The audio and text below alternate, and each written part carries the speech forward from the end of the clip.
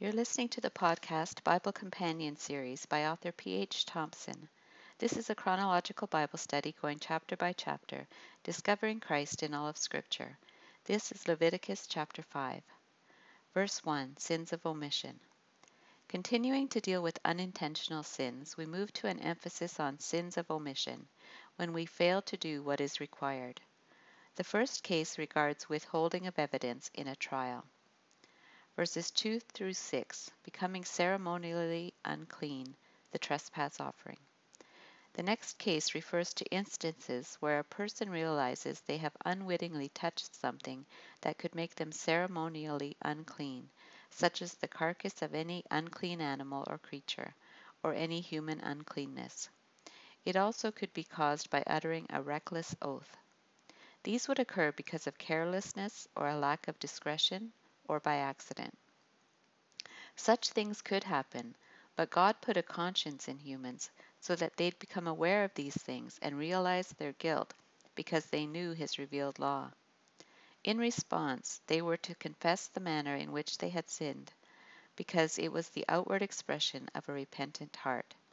It meant they agreed with God that what they had done was forbidden. The confession was to be specific, to name the way in which they have sinned. Many people will admit they aren't perfect, or even have remorse over their thoughts or actions, but that is not the same as repentance.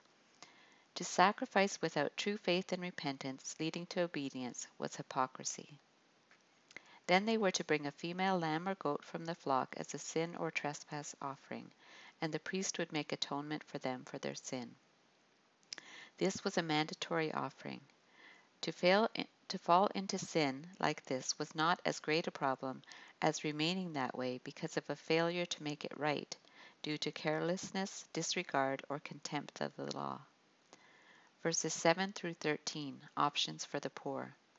If a person couldn't afford a lamb, it was acceptable to bring 2 doves or pigeons, one for a sin offering, the other for a burnt offering.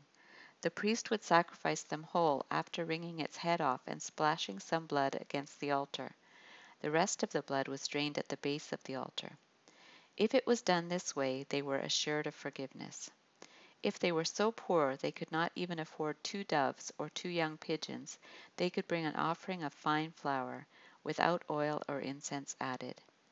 The priest would burn a memorial portion on top of any food offerings presented, and the rest would be given to the priest, as in the case of the grain offering. Verses 14 through 19, the guilt offering. While the burnt offering consumed God's wrath, and the sin offering washed away uncleanness, the guilt or trespass offering paid the price for sin. Sin detracts from the glory of God, and therefore compensation is needed.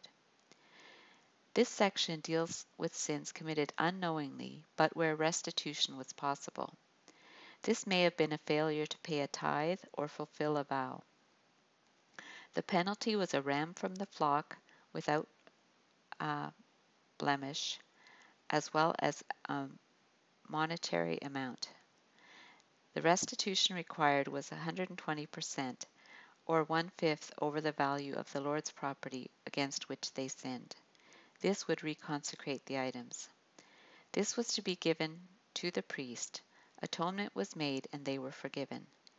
Being assured of forgiveness helped them not to despair over their failures and guilt, but it also cautioned them against further sin by showing them how costly forgiveness was. The willingness to make restitution was evidence of real repentance. This presented the sacrificial system of degrading into the notion of cheap grace or easy forgiveness. They had to repent and change their ways. This applied to anyone doing what is forbidden in any of the Lord's commands, even though they are unaware of it at the time. They are still guilty and will be held responsible. Ignorance of the law was no excuse. Scarlet Threads. So what scarlet threads or hints of Jesus Christ or the gospel do we find in this chapter?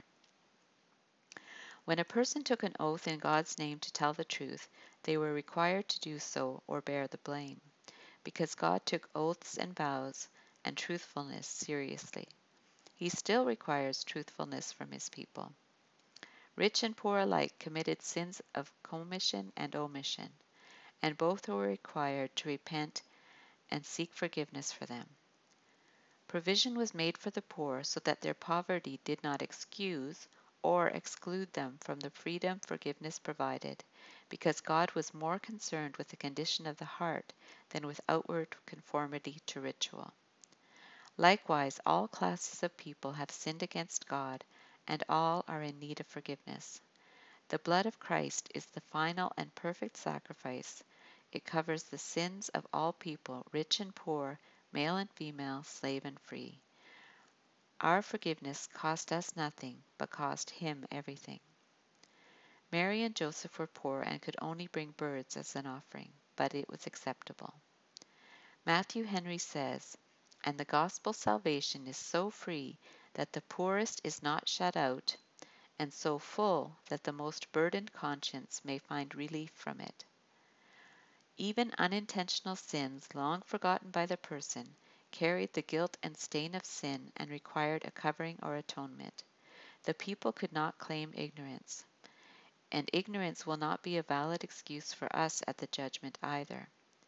Sin brings a penalty, pollution, and guilt, and interfered with the worshipper's relationship with God. All the various offerings dealt with these aspects.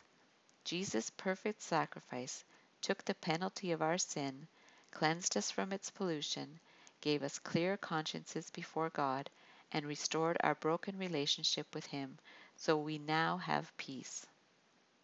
The trespass offering saw sin as a debt owed to God.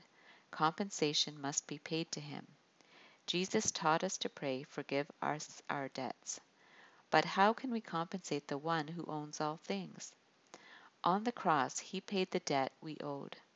There's a saying, "We owed a debt we could not pay. He paid a debt He did not owe." He cried out, "It is finished." There is nothing more we can add. It has been paid in full. Our response to such grace should be love and obedience. Because restoration was costly, the worshiper could not expect cheap grace or easy forgiveness. The redemption of our souls was costly, so we should not treat it as a common thing and go on sinning. Sin brought guilt, both objective before God and subjective in the heart of the sinner. We recognize that we offend God daily and must constantly seek forgiveness through the blood of Jesus Christ.